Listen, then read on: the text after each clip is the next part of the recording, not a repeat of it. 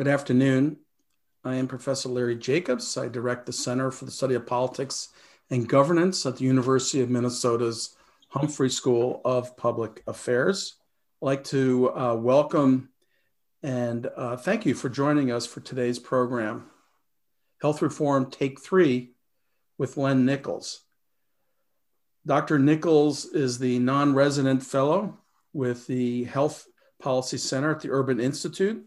He's also a professor emeritus at George Mason University and has been involved in health reform debates for nearly 3 decades. He's also been a tremendous resource for me, including agreeing to be an interviewee for one of my books. I'd like to take a moment to thank Blue Cross and Blue Shield of Minnesota and introduce my good friend and partner, Scott Kiefer, who's Vice President of Public Affairs. Blue Cross has sponsored a series of public forums with us that has focused on health reform for a number of years now. It's my pleasure to welcome Scott Kiefer. Thank you, Larry. It's so good to be with you today. Thank you, everyone, for joining us.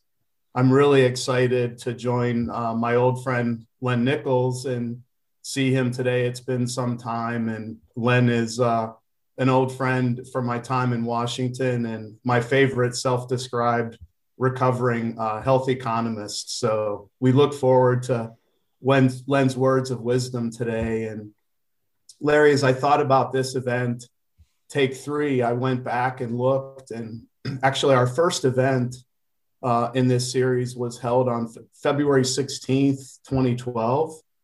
We welcomed former Utah Governor and Health and Human Services Secretary Mike Leavitt to the Humphrey School. And at that time, we were talking about the seemingly quaint issue now of whether Minnesota should develop and operate its own healthcare exchange.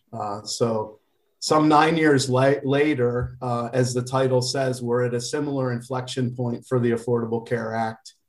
And with Len's benefit and many years of being in and around Washington and also spending time out in the real world where he likes to talk to real people, as Len will tell you, he's been on this journey as well with the Affordable Care Act.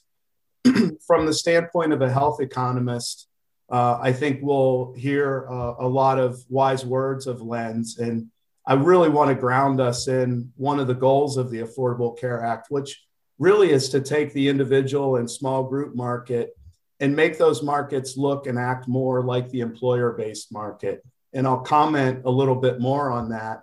But before I do, hold that thought, because I think one thing that we'll probably start with today, Larry, and your conversation with Len, is to look at what we've learned about the Affordable Care Act in the pandemic.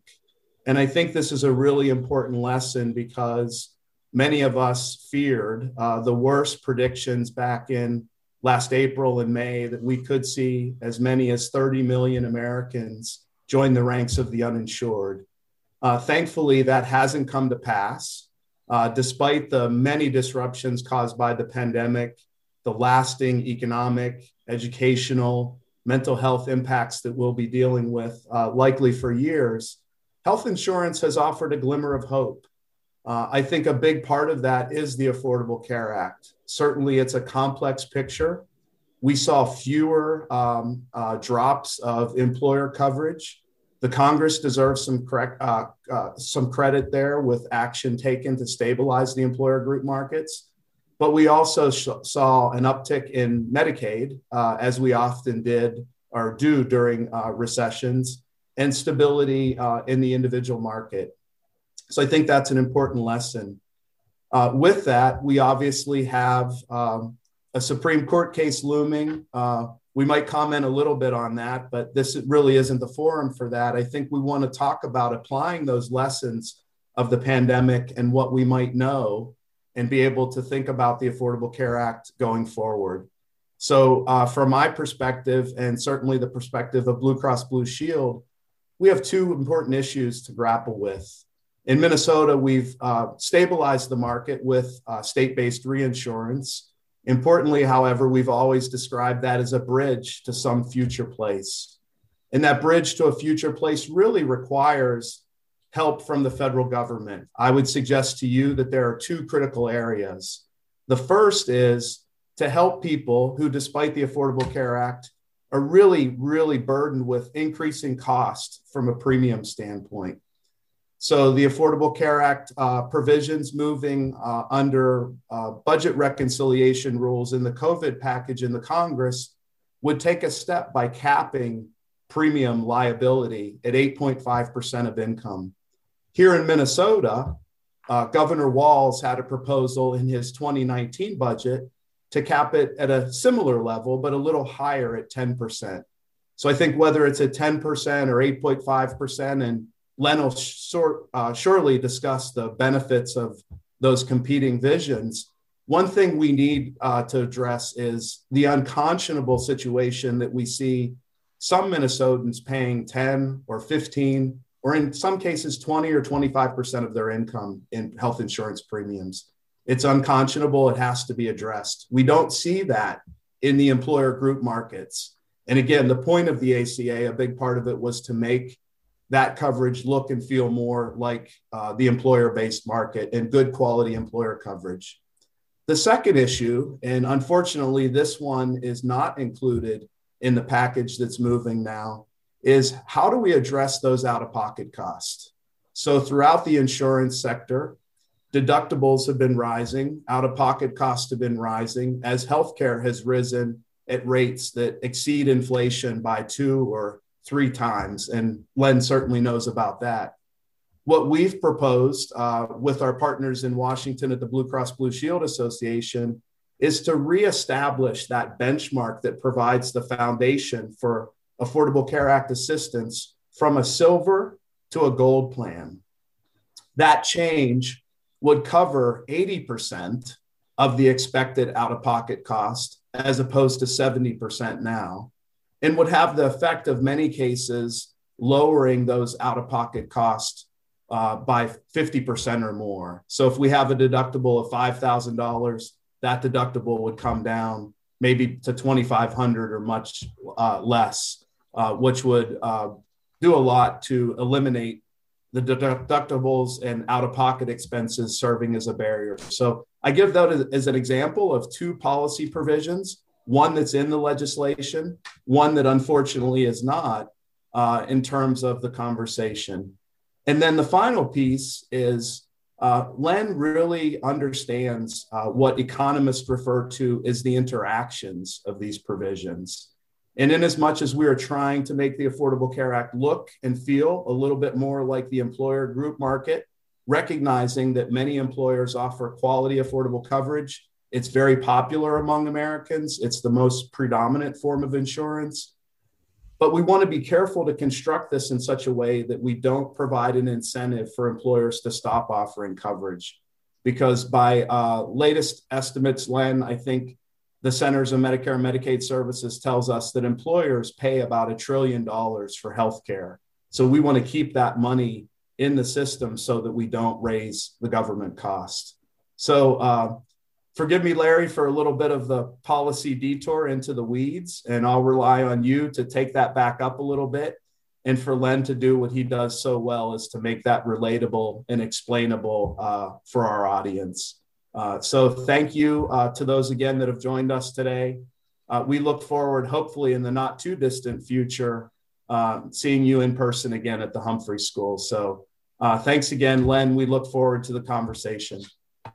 Thank you, Scott. There's a lot of wisdom there, which we will do our best to dive into. And Len, thanks so much for joining us. Glad to be here. And, you know, with that introduction from Scott, I feel like I should ask for forgiveness or say amen or something. That was too kind, but it's a pleasure to be with you and to see you again, Larry. It's been a while since you wrote that book, and Lord knows I know you've been busy, but I'm eager to talk about what the heck is going on in Washington now.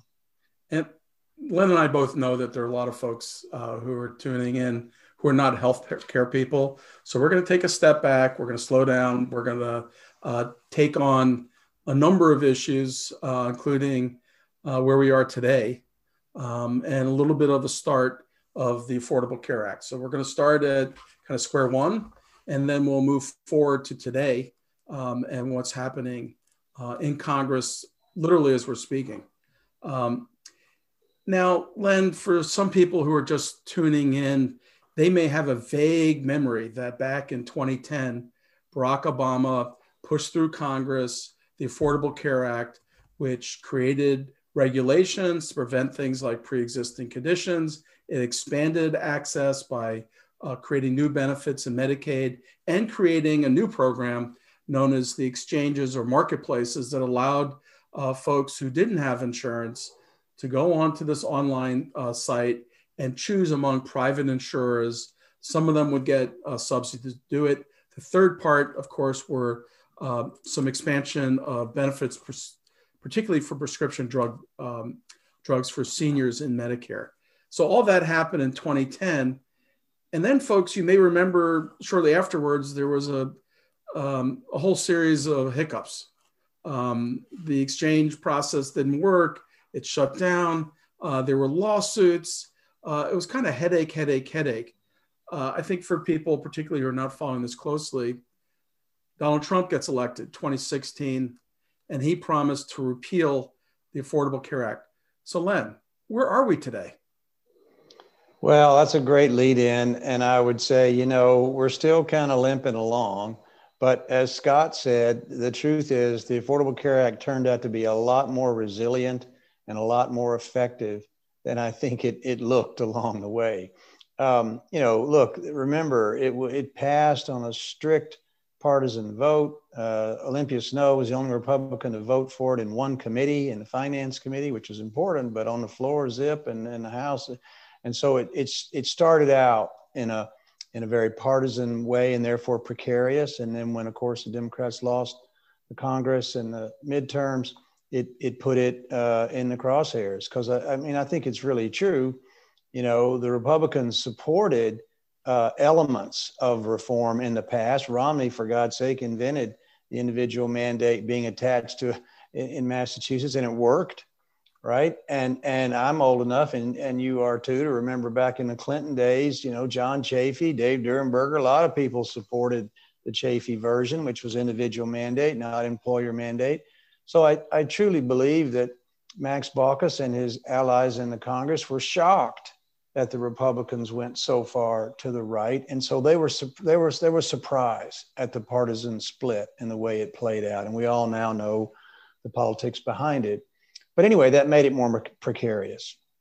At the same time, it turned out to have been a pretty good set of ideas, not perfect, Lord knows, nothing's ever perfect.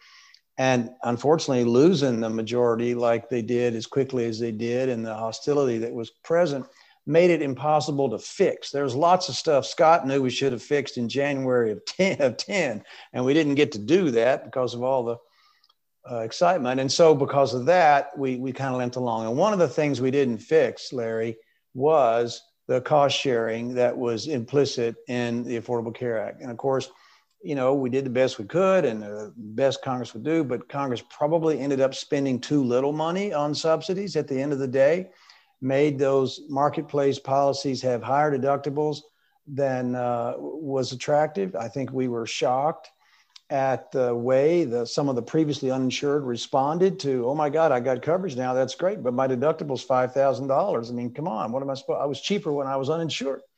And so that problem fed a discontent. And then on the right, you had people who were perhaps like my good high school buddy, Randy Harrison, track star, farmer, didn't go to college, bought individual market his whole life.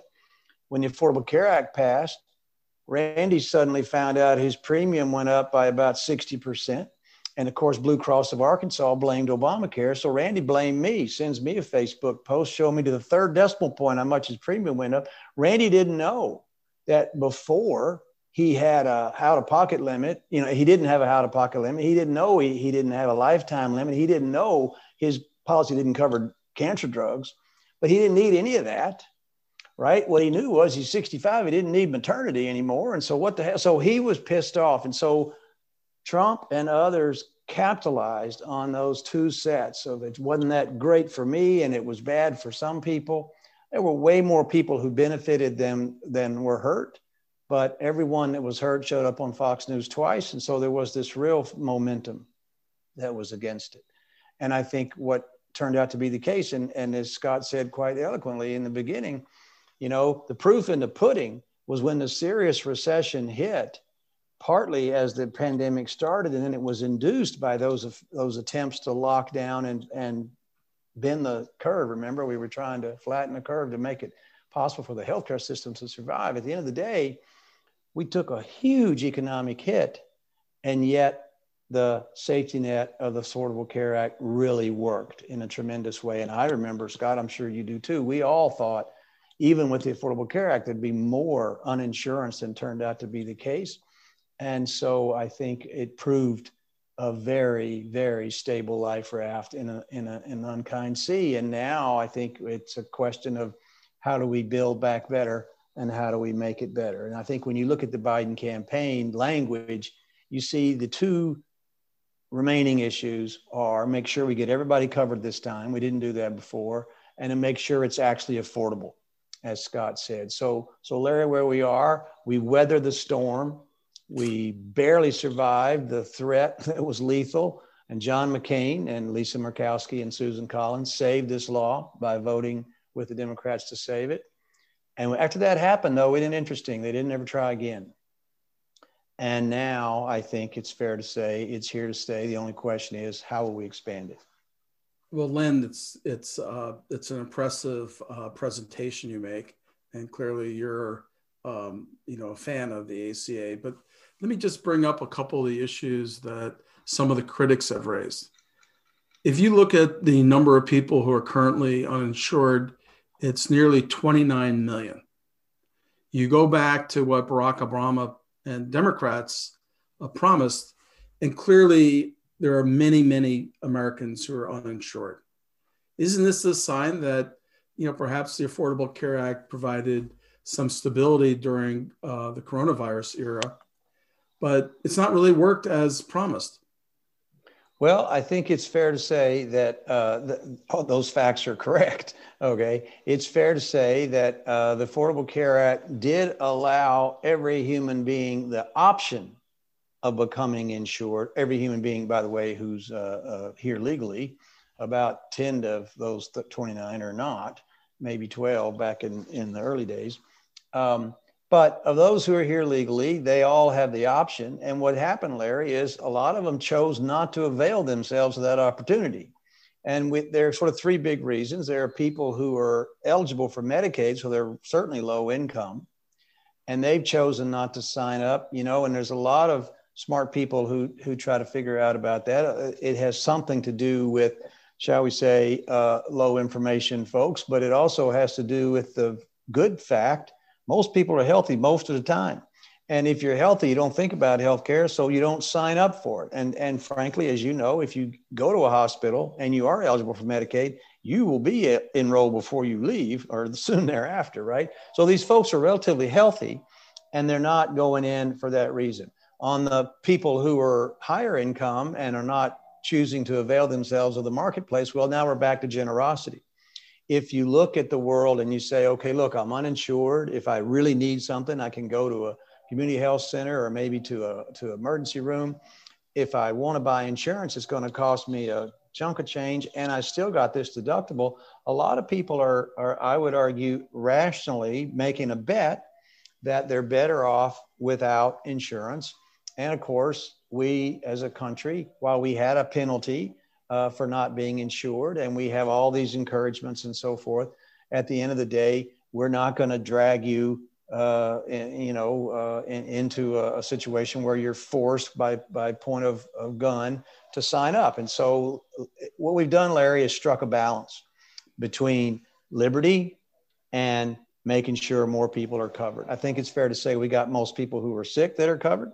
This coronavirus thing, it might have a very interesting impact over time.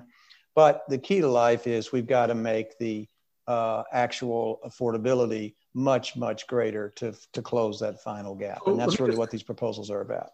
Let me come back to your point about a number of the folks who are uninsured or folks who are quite frustrated with the high deductibles and premiums.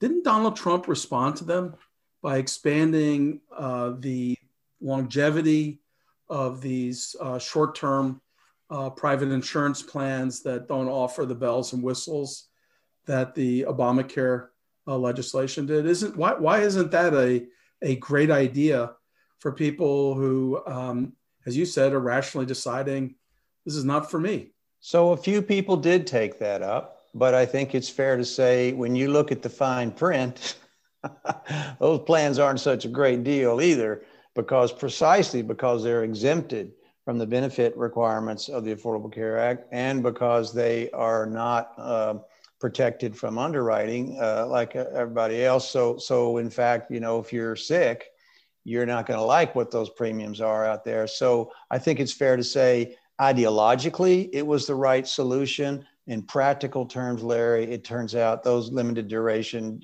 limited benefit plans are not attractive enough either to make a dent. In fact, on the margin, they had less impact than the Affordable Care Act stuff. So I think, again, ideologically, the right move, practically weren't persuasive, were they?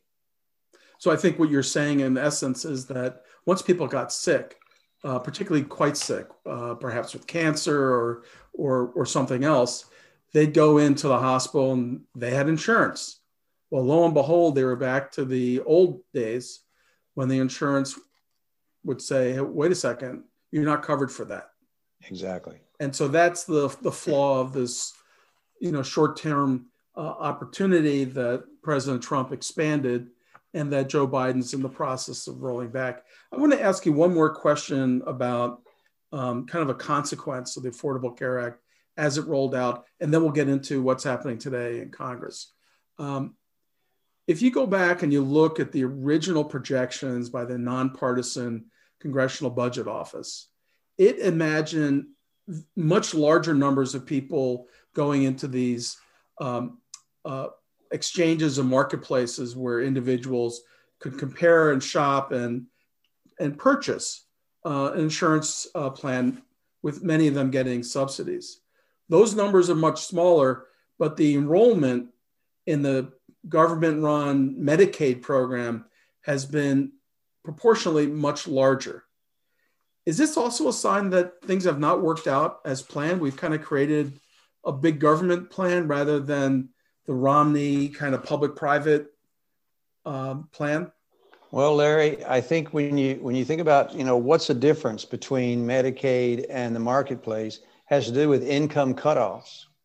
So I think what you've seen is that, first of all, there are just more poor people than perhaps a number of people thought. CBO could count poor people, but what they were surprised about, I think, is the take-up in Medicaid. The take-up rate in the Medicaid program post-expansion was greater than had been the case, as you know, back in the day. And part of that was, no doubt, the outreach and the promotion and all that stuff. And frankly, as you also know, the states had a stronger incentive to enroll people in the Medicaid expansion because the federal government was originally paying 100% of the expansion cost, and then it fell down to 90, whereas the states are paying a much higher percentage for their traditional population. So I believe it's fair to say they tried harder to get people enrolled, and the healthcare providers, who were very strongly supportive of the Affordable Care Act and particularly the Medicaid expansion, they were eager to get people signed up, because you know quite well the hospitals that have done well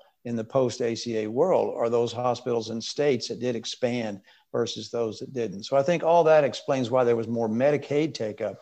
The kind of analytic question that's interesting and still a conundrum is, why wasn't there more take-up in the non-group in the marketplace, okay, in the thing between groups and Medicaid? And I think, again, we're back to the affordability question. I think the folks who were on the cusp of buying, not buying, who weren't in a situation to guarantee an employer offer or whatever, they looked at it and did the math, and they decided this just wasn't worth it for me. And that's why the take-up was lower than we expected.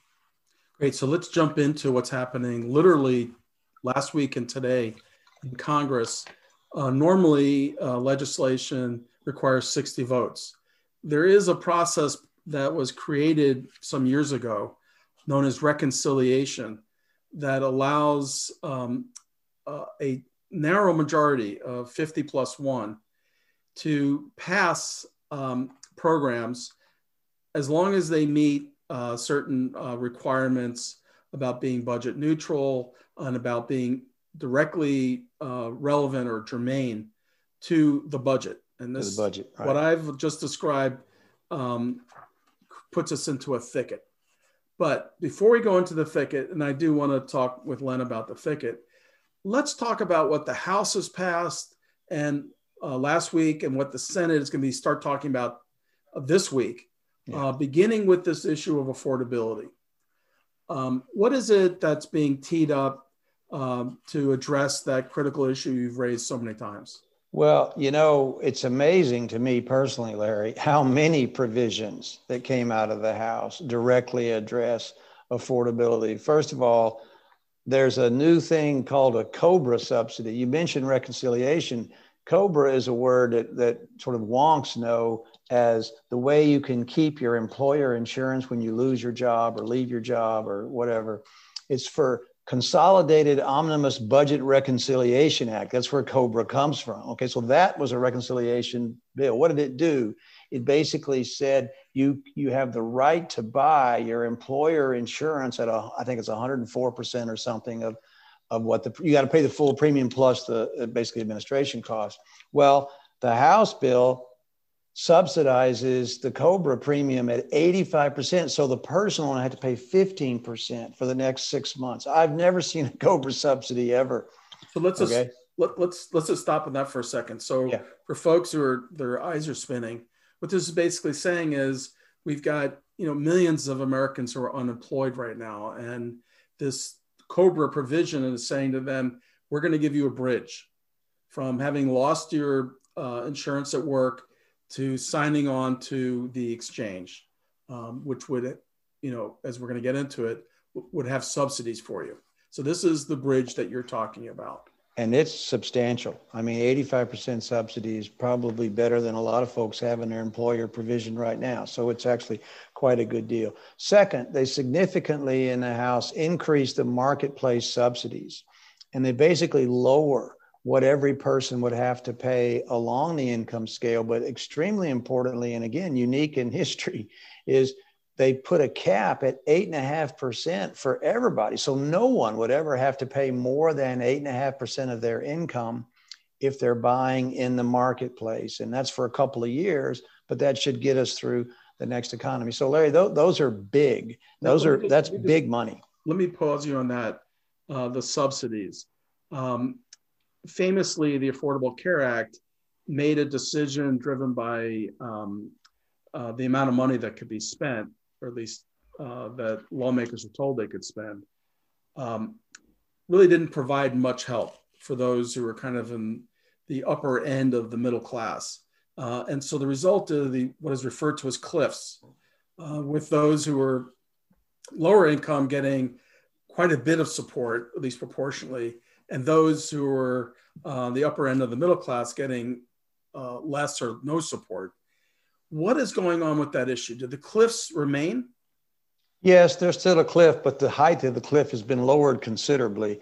And most importantly, Larry, they essentially say, look, no one is going to have to pay more than 8.5%.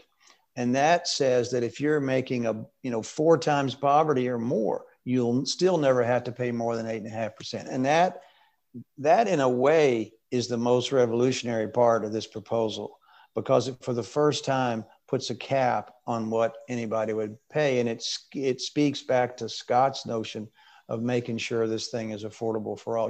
Larry, we managed to make a healthcare system that is just too expensive for most people. I mean, there is a bipartisan consensus that we should take care of the poor, right? I mean, the arch conservatives would still agree. We've got to take care of the very poor. The question is, what about the people in the middle? Well, what's happened is healthcare costs have gone up so much in the last 30 years relative to income. A family making a median income having to buy a family policy on the open market would have to pay 30% of their income. Okay, that's a median income. So that means basically half the population would have to pay more than that. We have made a healthcare system that most of our people actually cannot afford. So if we don't make it more affordable, in a sense, Larry, we've all become poor relative to healthcare. So in a sense, what the House is doing is recognizing that fact. Now, it's a big leap from where the Republican consensus is, and that's why it's going to have to be done on a party line basis. But I'll tell you, I think it's going to be popular. One more provision in there. There's a substantial sweetener in the House bill for increasing the amount of money the federal government pays to states if the states will go ahead and expand Medicaid. And that is an increase in the federal share for the existing population of 5 percentage points. Whatever you're paying now, it's going to be 5 percentage points more, plus 90% of the expansion. So it makes it in every state's interest financially to expand Medicaid. And that's an attempt to try to say, we want every state to come on in the Medicaid family. So just step back here for a second. We've got Medicare, which is for seniors. And it's quite generous, and it's now been filled in for its prescription drug benefit, which is now quite generous. We've got employers that have insurance, and particularly the large employers have fairly generous insurance. Then we've got self-employed people who buy insurance on their own in the what's known as the individual market. And this exchange or marketplace that we've been talking about that was created by the Affordable Care Act provides access to that with subsidies to some. And if this legislation passed, it's going to provide subsidies to more people with more subsidies. Now, there are folks who are poor or who have employment, but still are not making enough money. They may be above the poverty line, even by a bit, but they can't get insurance. That's where Medicaid comes in. And because of the Supreme Court decision in the year 2012, each state had to take an action that adopted the Affordable Care Act. And it's had a lot of different paths that way, but we still have a dozen states that have not adopted the Medicaid expansion. And when you look at the numbers of uninsured, you look at the number of people of color who lack insurance, it is concentrated in those states that have not adopted it. There have been some studies, for instance, that looked at the impact of this non-adoption of Medicaid on early death. And there's a very substantial number of people who are literally dying from the lack of insurance. So what Len Nichols has just described is yet another step being taken by Democrats in Congress to try to provide insurance to these different segments of our population. I want to switch gears. Len, you mentioned this generous, you said historic increase in the subsidies for individuals. It would cap their expenditures at 8.5% of their income. That's extraordinary. Question, will that crowd out employers? If you're an employer and you're looking at that kind of benefit, why wouldn't you just say, you know what, that's a pretty good deal you're going to get over there. I can save some money and not have to pay for your insurance. Why not just, aren't we creating another problem? Well, so let's be clear, there's math to be done here. And it could very well be, in some circumstances, it would be win-win to do what you're saying. And I predict approximately 100% of all CFOs are doing that right now as they're thinking about this. But it's important to remember, Larry, you know, how do labor markets work, right? We like to talk we politicians like to talk, labor union leaders like to talk about how the employer pays your premium, right? In union's case, you only do it because the union made them, right? And the politicians say the same thing. Well, it turns out what the employers are really doing is reducing your wages, and they're telling you they're paying for it. Now, there is a tax break in there for both employer and employee, which is really the subsidy that's going on.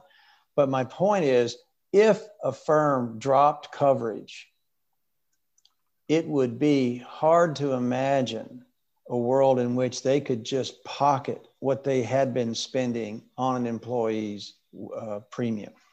So let's imagine how this plays out. If the firm does drop and tell the worker, you can go over here and get a better deal, and they don't give the worker wage increases, I predict workers are not going to like that very much. And so what I would expect, in fact, what CBO has always modeled in this sort of circumstance is that wages would go up.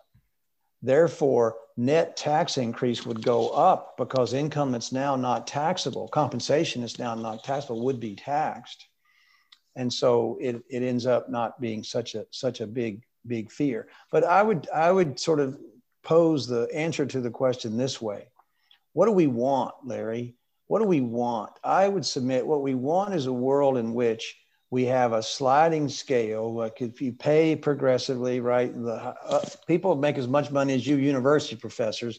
Y'all should pay more than the people who are maybe, bringing you food on weekends when you're ordering in under COVID. So you want to have a progressive structure, sliding scale of some kind. All right. We can argue, and certainly we can argue about the specifics of this sliding scale that the House has proposed, but some sliding scale ought to be part of any solution. I would submit there's no reason that you can't have employer coverage survive this. If you may have to calibrate the scale, and you may have to do things like say, look, if you drop, then there's a penalty for you, or you got to make sure you give them the worker the wages, that sort of thing. So look, it's all about what's better for people and what's better for the economy. And these things turn out to be correlated, right? So it turns out what we may end up with is something like, imagine this, Larry, Medicare Advantage for all. So everybody's in an exchange and we're all picking policies, and employers pay us based upon our productivity, and we sever these two roles. That's imaginable. Scott's right, not in the short run, because an awful lot of employers, some of the most sophisticated buyers we have in healthcare are employers. I remember talking to lots of senators back in 2008 and 9. They don't want employers out of this market because they're the best buyers we got. So what I'm trying to say is we can move to a world in which we have a bona fide sliding scale without causing the kind of disruption that you're worried about. But we may have to be careful around the edges. So let's talk about the insurance that is now being offered by employers, particularly large employers. This is not well known, but it is heavily subsidized by a massive government insurance break. In a sense, the government is subsidizing employer-sponsored health insurance. Jim Hart, who's one of our smart doctors in Minnesota with real policy interests, he asks, why not capture the $1 trillion from employers through that is currently going to them as a tax break? Why not use that to fund the expansion? Why are we giving preferential treatment to large employers? So it's a great question. And as you know, economists have been asking that question for approximately 50 years, right? I mean, we got the thing in World War II and it got solidified in 54. So I guess 70 years we've been asking it. And what I would observe is that you're certainly right. The tax break is big. It's probably the biggest tax expenditure we have now, if not maybe homeowners' interest is bigger, but they're very close. And as you know, it's regressive. Those of us who have the high probability of having insurance offered to us and generous insurance offered to us through our employers, we get a great subsidy, and our tax, basically the subsidy is proportional to your tax rate. So the highest tax people, the highest income people get the biggest subsidy. So all that's true. But at the same time, Larry, it serves as a glue to hold the employer market together. And as Scott said in the beginning, it's still by far the single biggest component of coverage in our nation. So you probably don't want to blow it up in an afternoon. When we were thinking hard about how to amend it back in the Clinton days, serious work, and I did some of it and other people smarter than me did more of it, you could probably get all the behavioral change you need if you just cap the deduction. And you simply imagine we income related the deduction or something like that. And that would be a way to have both worlds. Keep the glue, but stop the ridiculous subsidy we have for Bill Gates and, and you and me, and use that money to give smarter tax breaks for other people who need more of it. So we could definitely move in that direction, and I think preserve the employer system and also make our system more fair. One of the arguments made by Obama administration officials was that health reform would save money. It would flatten the curve. We all know about the inflation in the economy. Health economists talk about health inflation, and the rate of increase in prices and premiums, which are related, of course, is higher than the underlying inflation in the country. And the Obama folks promised us that passing Obamacare would flatten that health insurance rate. It looked like it happened for a little bit there, and now it's taken off again, though COVID has had some dampening effects on that. Question here, and that's my background, but here's the question from James Pogue. You haven't talked about the cost of healthcare to the economy, which is now about 18% of the gross domestic product. So Len, put on your health economist hat, go back to the days when you were really interested in payment, reforming the way we pay healthcare providers. What's going on with health inflation? And what do you say to James, who is a bit outraged at how much we're spending on healthcare? Well, first of all, James should be outraged, so don't dampen that enthusiasm. I think we need to marshal all the support for cost containment we can get. I will say that, compared to previous health legislation, go back and look at Medicare expansion, our Medicare creation, Medicaid expansion, discussions of everything up until the Affordable Care Act. No act ever tried to pay for itself in the way that the Affordable Care Act did. And there were some, smoke and mirror stuff going on, and delayed the expansion 4 years in, and 10-year budget window and all that stuff happened. But at the same time, like you said, Larry, there was for the first time actually fairly serious, I will say, signals that they were serious about healthcare cost containment. And one of the signals, which was right out of the box, was some kind of cap on those employer policies. There's a way to limit that deduction so that indeed you could start to put discipline on those high-end policies, the so-called Cadillac tax.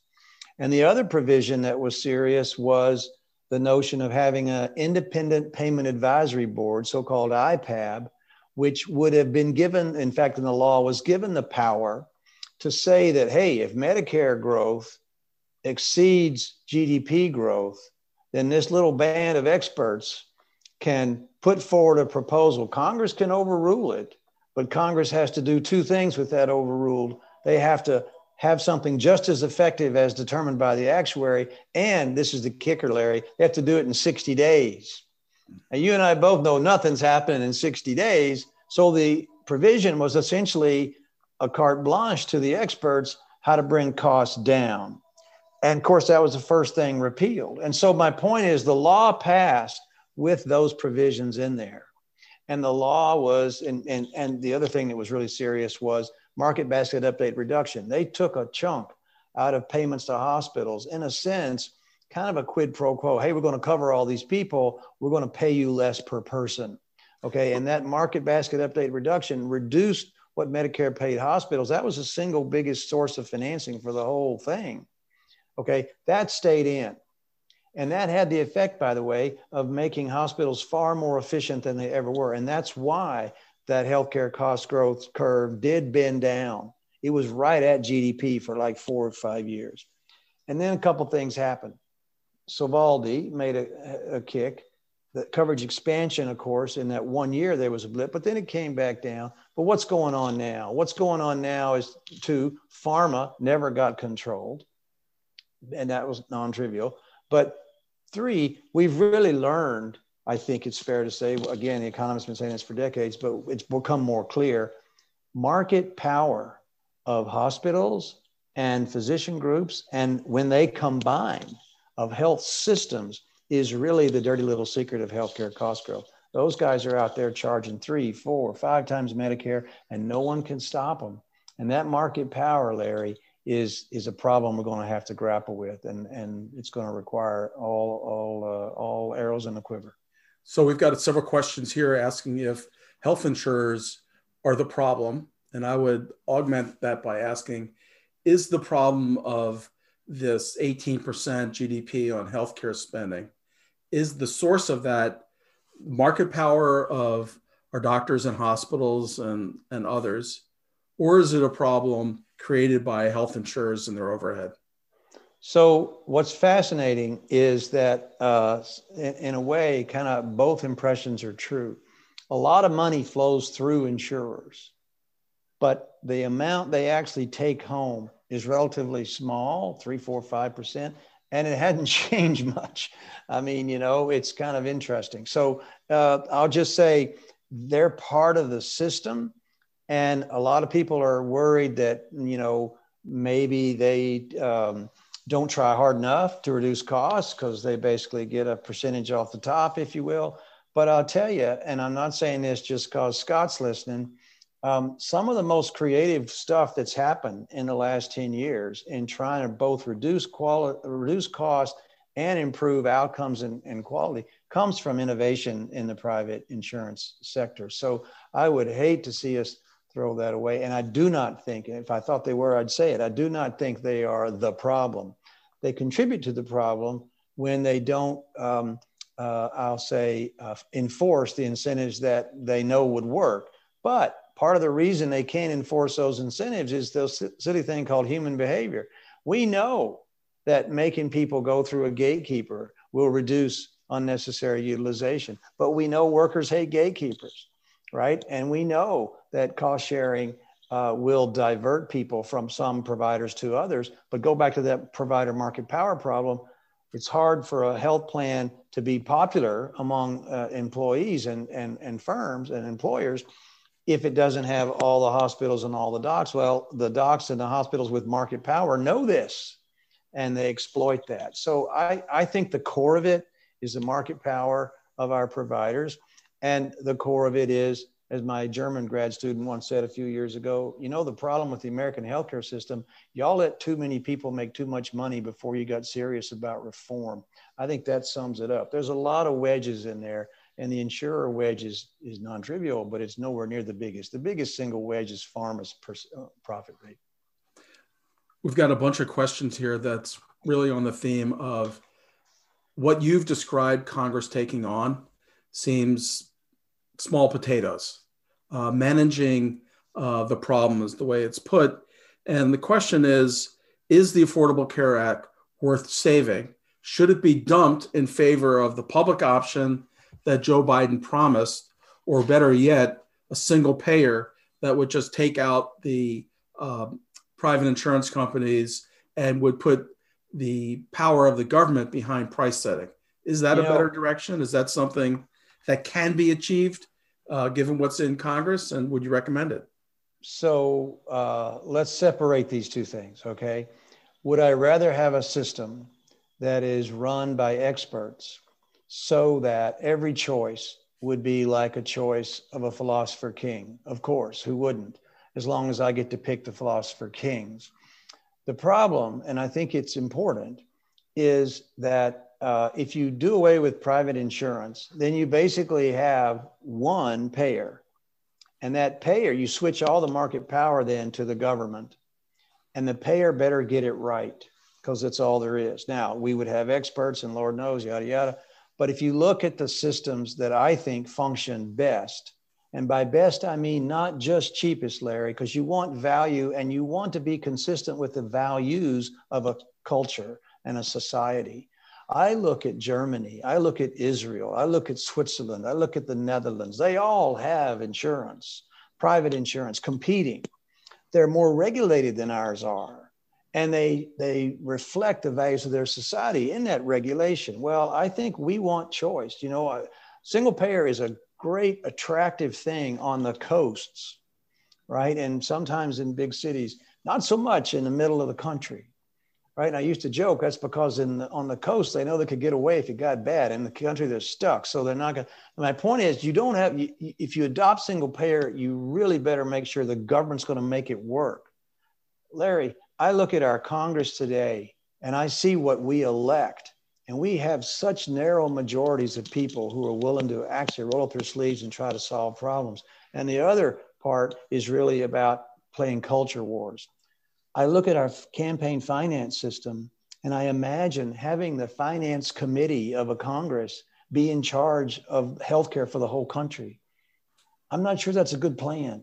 So I think unless you can fix campaign finance, and I leave that to the political scientists, unless you can fix our distrust of government as profound as it is across our nation, I don't think single payer is a way to go. I do think there's nothing wrong with more regulation. There's nothing wrong with having a public option. And frankly, I think a public option can be consistent with the Affordable Care Act. And like I said, I can certainly imagine a world like Medicare Advantage for all, where we end up with the best of both worlds, consistent with our values and choice, but also consistent with innovation and cost containment. And just to be clear, by the public option, you mean the idea of perhaps lowering the eligibility age into Medicare, allowing more people to have the option of choosing a private plan or choosing a government-run plan, perhaps one that's part of Medicare or perhaps a parallel to it. Yeah, it could be Medicare, or I think Washington State's proposing it as a sort of a hybrid kind of creature. So there's lots of ways to do it, and I totally agree. Letting people buy into Medicaid or lowering the age, you could just lower the age to 2 and we're done here. But I think at the end of the day, you could do that within the confines of the Affordable Care Act, and it would be a bridge much closer to reality. We've got a question here from Charles Perkins, which may reflect the view of others. So basically, she says, great conversation, but what's actually going to pass Congress, given the fact that Democrats have a narrow majority in the United States House of Representatives, and there's a deadlock of 50-50 in the Senate. It's going to require the vice president to break that deadlock. What's going to pass? You've talked about subsidy becoming more generous. You've talked about COBRAs becoming historically generous. You've talked about Medicaid steps to make it more attractive to the 12 states that haven't adopted it. We've just talked about public option, single payer. I mean, give us a sense of your read on what's likely to pass in Congress, what you would expect in the next few weeks. Well, okay. So I'm glad you said that. Few weeks. Few weeks, we're not going to have public option. We're not going to do single payer.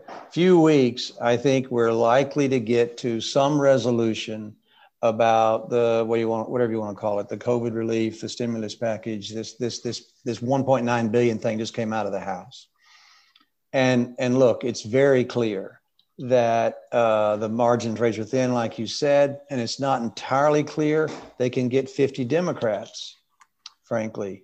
And it's not entirely clear they can do anything unless they basically repeal the filibuster and sort of dispense with the charade of trying to do bipartisan. I do think there are a couple of Republicans who might actually replace a couple of Democrats in a deal that might occur. I won't speculate on who, because I don't want to get them attacked, but in both ways. But I'll just say I think it's possible. But Larry, here's the thing: our country has been through hell. The incredible impact of the devastation of the death. 500,000 Americans have died. It's still going on. The economy took that hit it took. There is a broad consensus in this nation that we need to have Congress act, and we need to have this scale of impact thrown out into the economy to pick everybody up. And what I believe you're seeing happen right now is you're seeing McConnell and even, a lot of people saying, hey, we're not going to, all of us are going to vote against this. In a way, Larry, that sets it up for a Democratic only juggernaut and just, okay, fine. You guys don't want to help the American people. We will make an ad based on that. And I think that's what you're going to see. And So I think it's going to, so they'll take the minimum wage out because it violates reconciliation, and they'll try to do it 51 to 50. That's exactly what I think. Okay, so Len, subsidies, COBRA, Medicaid inducements, pass, yes or no? Yes. Yes. I think something close to 1.9 gets out of here, because I think, look, if you're gonna go totally partisan, why make it milquetoast?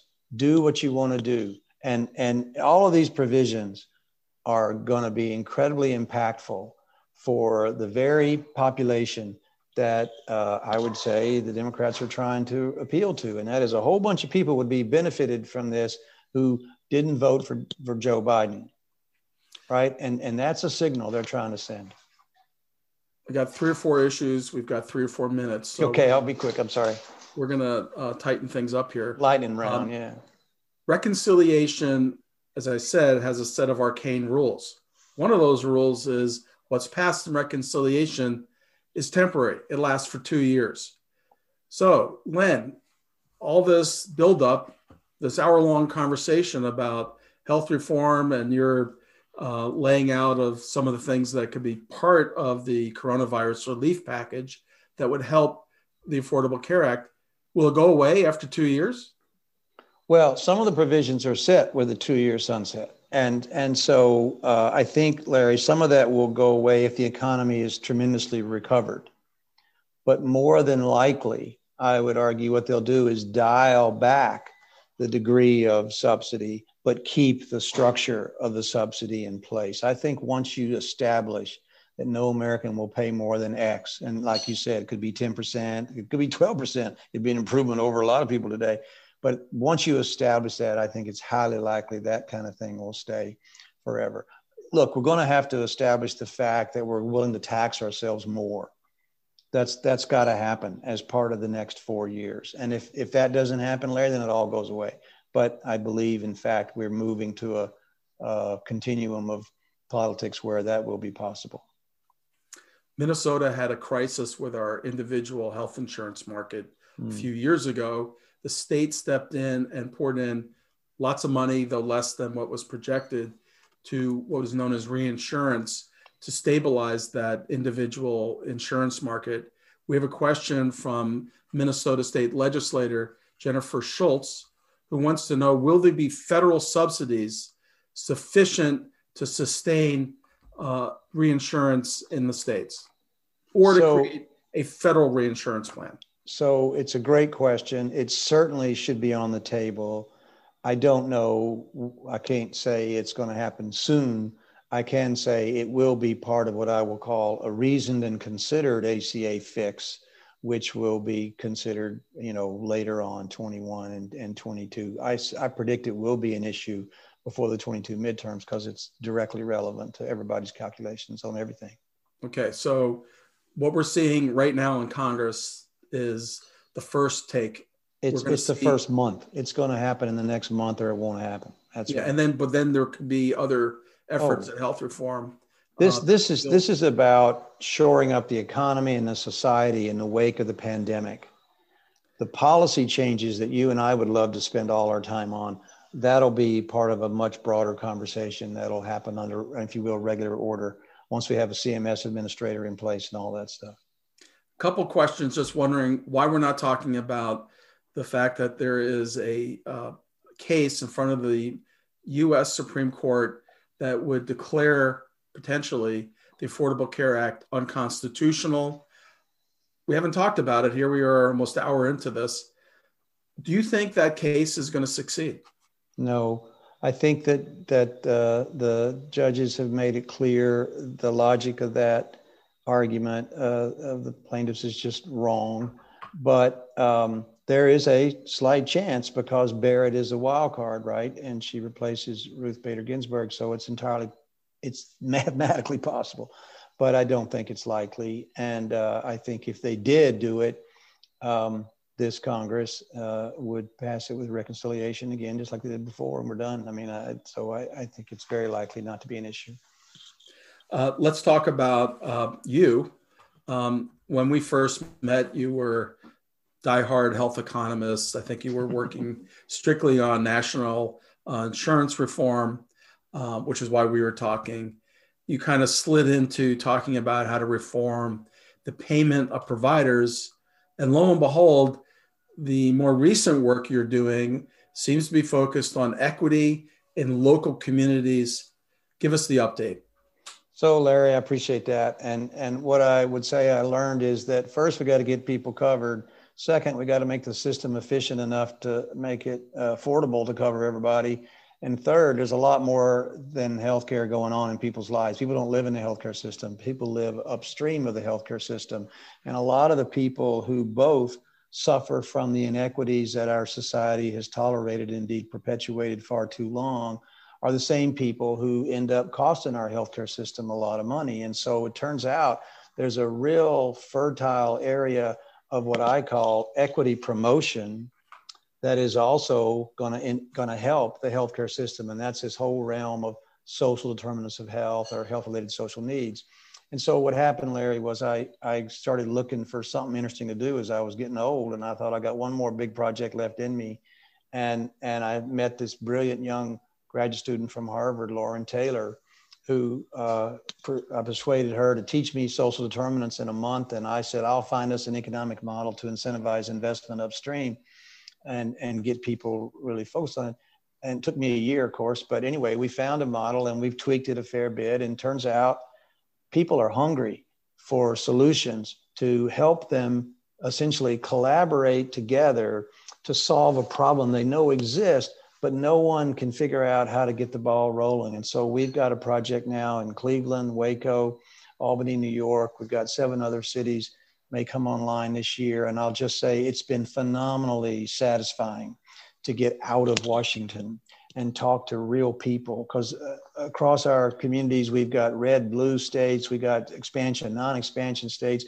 Larry, you know quite well, where people live and work, they want the system to work and they don't care what the politics are. And that's what's been rewarding for me. And what I've come to see is you can use economics to incentivize investment that everybody knows ought to happen. And what's beautiful about the model we built is we think it's sustainable and therefore it should be continued for quite some time. So I'm thrilled to be part of it. And I'm excited about what both, frankly, the Trump administration allowed health plans to do way more upstream in Medicaid and Medicare than they ever had before. And I expect even greater things out of the Biden administration coming forward. Folks in Minnesota may be familiar with Hennepin Health. This is a similar type of innovation. It's got its own unique features, but the basic idea is to try to get a handle on the total cost of care. Imagine a vet who needs to be on insulin, but is homeless, therefore is unable to refrigerate their insulin. Would it be more cost effective to have that vet in a house with regular check-ins with a social worker to make sure they're taking their insulin, rather than letting that vet hit a medical crisis, need to go into the emergency room, and then receive hospital-based care, which is the most expensive? And Len, I think a lot of us who know about Hennepin Health are wishing you well. This is a great project. And unfortunately, we've run out of time. I'm going to thank you. This has been a great conversation, and I appreciate your willingness to share your health economics knowledge in a very approachable way. If you've enjoyed this program, please consider making a donation. All of our programs are free and open to the public, and we do rely on donor support. And once again, let me thank Len Nichols. Terrific conversation. I also want to thank my partner, Scott Kiefer, who's really a tremendous source of inspiration and ideas. And we have lots of conversations, and I really appreciate that. So Len, once again, thank you very much. It's been tremendous. Thank you, Larry. My pleasure. Appreciate it.